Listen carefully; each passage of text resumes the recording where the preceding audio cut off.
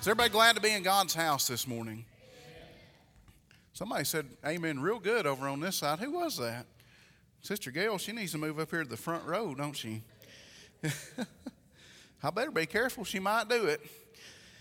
Speaking of the front row, Brother Mason is not here again this week. He is preaching at Gentry's Chapel, so be in prayer for him. Probably getting started about right now. How many of you know that you're a unique creation in God's kingdom? The Bible tells us in Genesis that God created everything in 6 days, correct? And then He created everything. He didn't just create the things on the earth, but He actually created the earth itself. And the first two books of Genesis covers how that the earth was without form and it was void and darkness was upon the face of the waters and things like that. And God goes through and every single day He creates something different. And then in Genesis chapter 2, verse number 7, something unique happens. Something different happens that has happened thus far in creation. God has created the fish. He's created the fowls of the air. He's created all the animals, the trees, and all this. And I believe that God's creation was more beautiful then than it even is now. Wouldn't you agree with that? Because that was before the fall of man. And I go outside now, not so much in June when it's so hot, but I like going outside in the fall and in the spring and just seeing how beautiful God's creation really is. And God had created all these things and they were perfect. And I'm actually going to be reading from Psalms this morning, but Genesis chapter 2 verse 7 says something different. It says, "And the Lord God formed man of the dust of the ground." And it says, "And breathed into his nostrils the breath of life. And man became a living soul." So up until this point in creation, God had created everything. He had spoken everything into existence. But it said when God got to man, when God got to you and I, when He got to us, He made us differently. He created us out of the dust of the ground, and I'm not sure exactly how it all happened, whether He just scooped us up out of the dirt or whatever. But then it said that He did something. He didn't just treat us like the rest of creation. See, God wanted to make something unique and something special, and so God came down, and Genesis 2:7 says that He breathed into the nostrils of man the breath of life. And it says this, that man became a living soul. We are and we have a living soul. Can you say amen to that? And everyone here, no matter how different that we are, and we're all different, and I think it's okay to be different. I mean, I think it would be a really boring world if we all looked the same, don't you? And I'm glad I don't look like some of you, amen? Now, I'm just kidding, okay? Some of y'all are saying you're glad you don't look like me. I get that. But we're all made in the image of God, but yet we're all different in the flesh. But inside of us, when you strip all that away, we all have a soul. Amen? So if you'll stand and turn your Bibles to Psalm chapter number 42. Psalm chapter number 42. I'm going to read 6 verses here this morning. Psalm chapter 42, verse number 1. And this psalmist...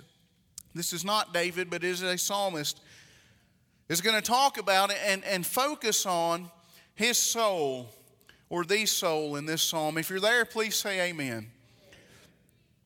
The psalmist writes this. He says, "As the hart or as the deer panteth after the water brook, so panteth my soul after thee, O God. My soul thirsteth for God, for the living God. When shall I come and appear before God?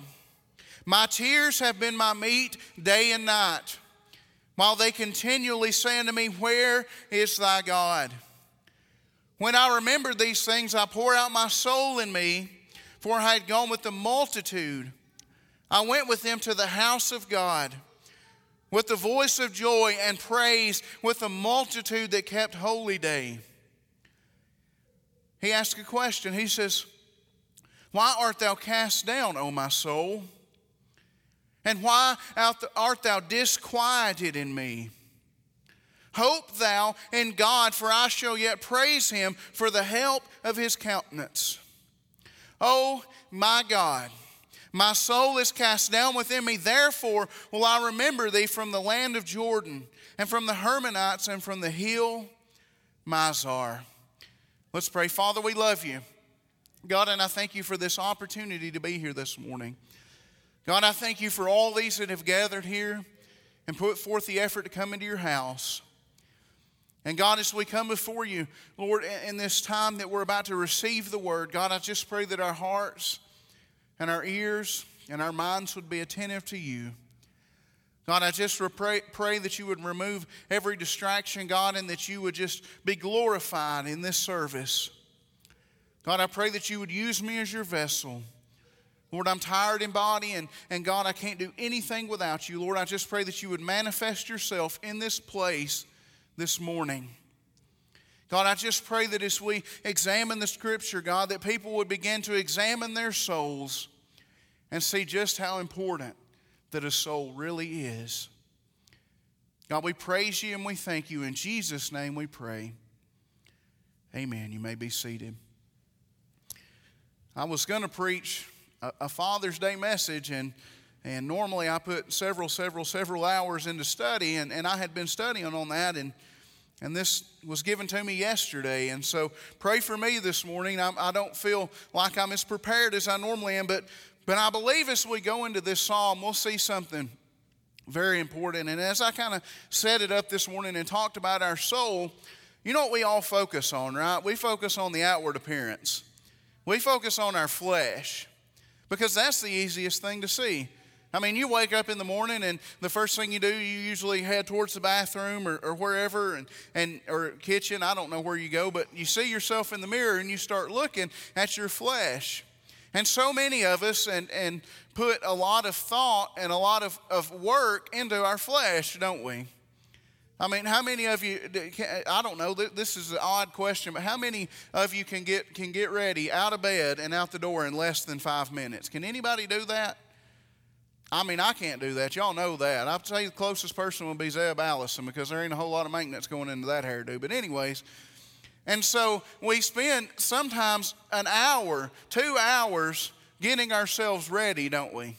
And especially for church, because when you go to church, you want to try to look your best, and you want to fix your hair right and get your makeup on just right and pick the perfect outfit. And we put so much time into our flesh, and a lot of times, you know what we do? We neglect our soul.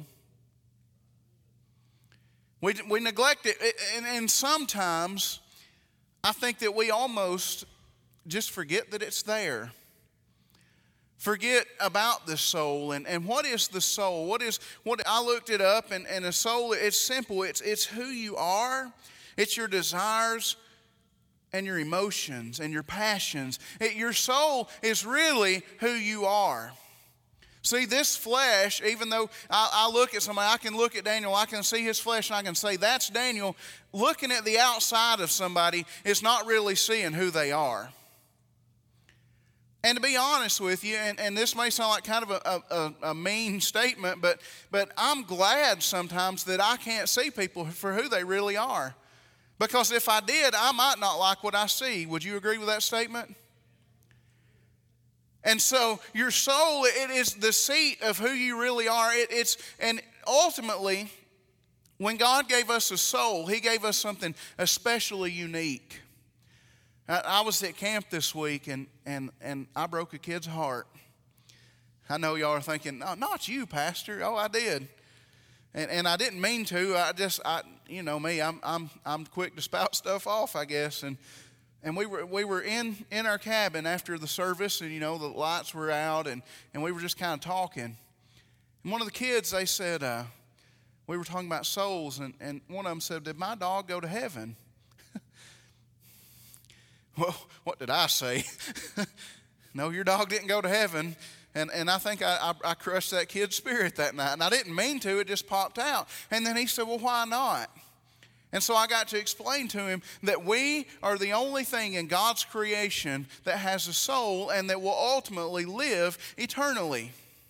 See, that's the thing about the soul. So we put a lot of thought into our flesh and making ourselves look nice and trying to feel good, and we take medicines to try to take the pain away and all these things that we do to focus on our body. But ultimately, you know what your body's going to do one of these days? It's going to decay back to the dust.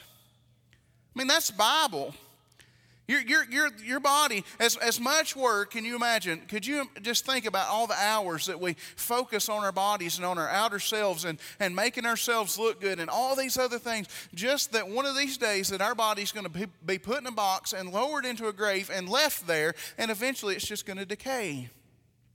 But our body will go away, but guess what? Our soul never will. The soul is eternal. If you read Genesis chapter 2, verse 7, I'll just reference back to it. It says, and God breathed into our nostrils, breathed into Adam's nostrils, the breath, the very breath of life. And it says, and man became a living soul. So you read that in light of the fact that your soul is not only there, but it's actually alive. That your soul inside of you is as alive as your flesh on the outside of you. And I'll say this, that your soul is more important than the flesh that you look at every day. Far, far more important. So the psalmist here, as we read in Psalm chapter 42, he starts off and he's talking about communion with God. And I just want to tell you this about, like I said, getting ready is, I think, a very important element of being here this morning. And I would encourage you to do this if you don't, is maybe try to spend as much time getting your soul ready to be at church as you do getting the rest of you ready to be at church. I believe that this place would be a different place. This church would be different if everybody, I think if even half of us just stopped. And it might involve you getting up at 4 o'clock in the morning, and that's okay. Get up and get ready spiritually to be at church. We need that communion with God.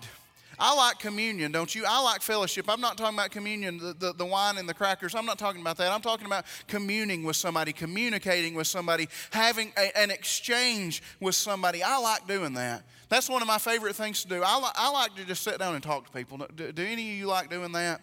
I mean, we're in the South. And in the South, it's kind of a required thing for you to be nice and talk to people and be cordial, right? If you're not like that, then we need to talk about it. But let me tell you, as much as I like doing that, I should more want to commune with God.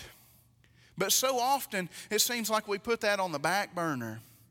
We set that aside. We say, well, I've got some other things going in my life, and I just don't have time to pray. I just don't have time to read my Bible. I just don't have time to even just sit down and just close the world out and commune with God. And you know what it causes? It causes you to suffer.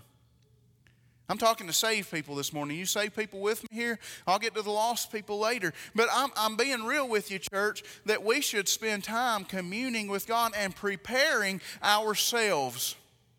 And so the psalmist, he writes this down. And this guy, he said he wrote it, and I won't get into this real deep, but it said it was written to the sons of Korah. And the sons of Korah, they were a specific group of people, and they had a very important job. They carried the holiest things in the temple.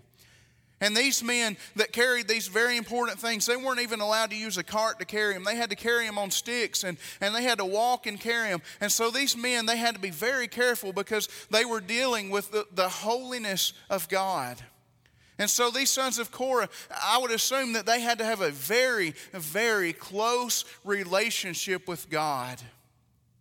And so they write this psalm, and the first thing that he says, as the hart, or we're just going to, from here on out, we'll say deer, because that's what we've got around here, and that's what a hart is. As the deer panteth after the water brooks, so panteth my soul after thee, O God. He says, my soul thirsteth for God. And not just any God. it can't just be anything. He says, for the living God. And so I thought about that, and I was putting as much thought into that as I could. And I thought about being thirsty. I don't know about you, but I'm a water drinker. You know, and I'm going to refer back to camp because I've been at camp for 7 days, guys. I'm lucky I survived, okay? And I seen these people, and some of them even in this sanctuary this morning, that every time I saw them, that we would have a break to take a drink, or they call it canteen or whatever, they would have a Mountain Dew in their hand, or a Dr. Pepper, or a Coca-Cola, or whatever, and they would be walking around, was it you? Was that you? No, Tyler Way's the Mountain Dew guy. I'll point you out, brother. So, and I would see them, and they would have their Mountain Dew, and I joked with them. I said, I bet if we took a draw of blood out of your arm, it'd come out lime green like Mountain Dew. And he said, probably would. But I'm a guy, I like water, don't you? You know why? Because water refreshes me better. And so the psalmist, he's given an example here. He's given us an allegory or an example of what it's like to truly want God in your life. See, as a Christian, you should not just be satisfied with saying, I'm saved, I'm going to heaven, and that's the end of it. You should not be satisfied with that. You should say, no, I want to commune with God every day. And so the psalmist gives us an example of that. He says that he said, I want God so bad. He said, I want that communion with my soul so bad. He said, I want it just like an animal, just like a deer or whatever it is, needs a drink of water. He says, I need God that bad. And he's saying this, and what the thing about this is that getting a drink of water, it's natural to all of us, isn't it? I mean, you don't have water for 3 days, you die. That's life. You don't get water for 3 days. And so that drink of water, I believe that there's kind of a meaning of this, that if you don't have that communion with God, then there's a chance that you spiritually may just dry up and die. And I believe we see that today, don't we? You know, if something don't get water, what does it do? It starts to wither. I'm not real good. Have y'all noticed, and you probably have, that since all this junk, I won't even say the word, has went down, that a lot of people are growing a garden. Have y'all noticed that? There's gardens just popping up everywhere. And I'm not a real good gardener, I'll be honest with you. We have some tomato plants, and guess what I forget to do? I forget to water them. And so I walked out right before actually I went to camp and looked at my tomato plants, and they started to turn yellow, and they were starting to wither up. And so I thought, those plants don't need miracle grow. They don't need sunlight. They need one thing, and that is a drink of water. And I could tell, and I know this sounds crazy, that as soon as I sprayed that water, I could just almost see those tomato plants go, oh, that was good. Thank you for that water.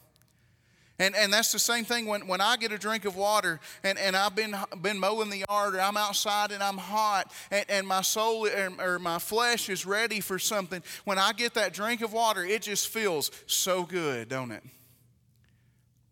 But yet, so many times we ignore the fact that our soul needs a drink. And it says here, my soul thirsteth for God. You know what Jesus called himself in the New Testament? The living water. He said, I'm the living water. He said, and I've got a well, he said, that will never run dry. That means that you can commune with God as much as you want to. That you can go to him as many times as you please. And guess what? The refills are free. You can go to God and you can commune with him, and you can say, God, I need you. And I believe this man, he wrote this, he says, as the heart panteth, he says, the soul after thee, my soul thirsteth for God. He wanted his soul to be thirsty for God. I believe that this man, whoever wrote this psalm, would have been concerned had he not longed for and wanted to commune with God. He said, God, if I don't commune with you, he said, I'm going to dry up. He goes on to say, he says, my tears have been my meat day and night, while they continually say unto me, where is thy God? He says, when I remember these things, I pour out my soul in thee, for I had gone with a multitude. The psalmist says that when he's saying my tears have been my meat, he's saying that sometimes things will not go your way in life. I'm not a crier. I'll be honest with you. If you ever see me crying, I'm probably hurt pretty bad or something. But a lot of times when things start going bad in life, we begin to cry. And you know where when bad things happen, you know what it hurts usually? Not our flesh, but our soul. And we think about that, and things happen in life. Things happen that we don't see coming, and things that we don't understand. And our soul, in another scripture, it calls it that our soul gets vexed. And as you read on down, he asks a question.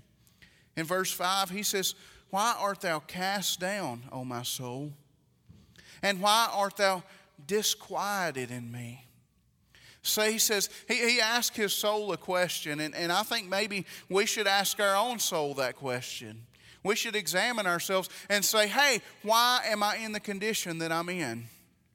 Now, I like that first song that we sung, didn't you? Did you like that song? How many of you knew the story about Horatio Spafford? A few of you knew that.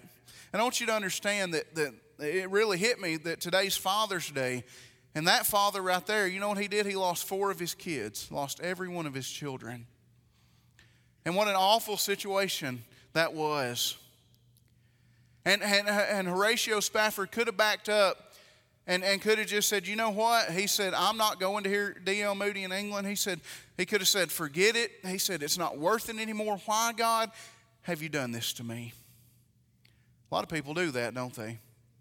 They begin to question God, and when things happen that they don't understand, they begin to point fingers and blame God and say, why is this happening to me? And their soul gets in such a condition that they don't know what to do.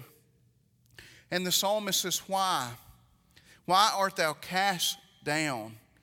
You know, I would look at that and maybe put it in modern terms and say that, why are you so down and out? Why are you so disquieted? Why are you not comfortable? What is going on with my soul? And I think that's happening to a lot of people. I think we have a lot of people, now I'm just being honest with you, okay, that have souls, and I'm talking church folks that have souls, Christian folks that have souls that are cast down. You may be discouraged, you may be hurting, you may have just innumerable things wrong with your soul. And he says, why am I cast down? And so he needs to get to the root of the problem. And we get in that condition, and I'll just tell you this, it's not a good place to be in. I don't like being in that place. Do you? I mean, do you like being discouraged? I don't. Do you like when bad things happen to you in the place that puts you in? Remember, your soul is who you really are. And what I see as a pastor is that I'll know that folks are dealing with things, and you know what they do? They just put a big smile on their face, and they fake it. You ever done that? I mean, be honest with me. If you have, nod your head. It's okay. I'm not mad at you. I've done it before. I come to church, so I'm tired this morning. I mean, are y'all even getting this message? Am I making sense this morning? But yet I tried to come in and smile and just be friendly because, well, that's what you're supposed to do in church. But yet we have so many folks whose soul is cast down, whose soul is disquieted, and that should concern us. If your soul is cast down, you should say, why is my soul cast down? What's going on in my life that's causing me to be in this condition? And then you should say, I need God to fix this. He goes on to say, and I stopped reading there on purpose, he says, why are you disquieted in me? And then he says, this is how you can get over it or how you can deal with it. He says, hope thou, or put your hope in God. For I shall yet praise him for the help of his countenance. So many times we know that we're in that condition. We know that we need something. And the solution is to go back to God and to do what? To fill your soul up with him. Because I like to look at it like this, and this may not make a lot of sense to you, but I kind of look at our soul as our inner person as like a whole nother person. As it's just like the real you. And oftentimes, we neglect that part of us. Now, none of you on purpose would just say, well, and this happens occasionally, but how many of you would say that every day you forget to eat? Does anybody in here forget to eat? I mean, you have before, maybe. You got busy. But every day you forget to eat.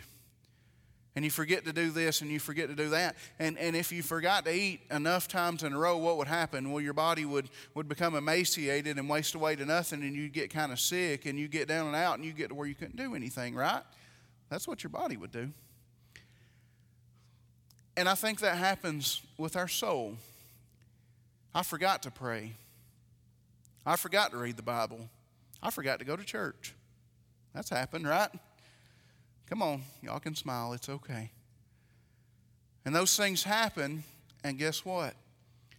It begins to take a toll on our soul. And we don't have that communion. And then eventually, we don't get thirsty anymore. I read an article one time that said that right before a person starts dying from thirst, that they won't even be thirsty anymore. That their body's in such a shape that it doesn't realize that it needs water. And I want to ask how many people are here, don't raise your hand, but examine yourself this morning and ask yourself, is my soul in that shape this morning? Or are you able to say, no, it is well with my soul? We don't need to be in the shape where our soul's almost wasted down to nothing and just we push it to the side and say, well, I'll take care of that when I need to. No, you need to take care of those things now, today, right here. Quit putting it off. Quit neglecting the part of you that is the most important. Why? Because that is an eternal part of you. Now, he says that God breathed life into man. And as I've already said, that makes us eternal, right? That even though the flesh is going away and you know, that's not that bad of a thing. You think about it. I don't necessarily look forward to death, but how many of you look forward to not having to deal with pain anymore and things like that? I mean, you do. But see, the thing about it is even though the flesh is over with, the soul still remains. And the soul, as I said, and I probably even preached it last week, the soul spends eternity somewhere, right? Heaven or hell. But people are not concerned about it. We're so concerned about other things. We're so focused on other things and outside things in our flesh that we forget about our soul. I just want to kind of wake you up this morning and make you aware that your soul is still there. And that you should be as that deer or as that hart, that you're literally panting for water. That you're panting for God, that you say, man, if I don't get some of God in me and have that communion with God, that I might just waste away to nothing, that I might just dry up. And I have to have you, God. I hope that's you this morning. As a Christian, I hope that you have that communion. I hope that you have that relationship with God every day. But just looking at the condition of this church and churches everywhere around us, I see a great dearth or a great famine of people that commune with God, that truly spend that time with God, people that are thirsty for God. Amen.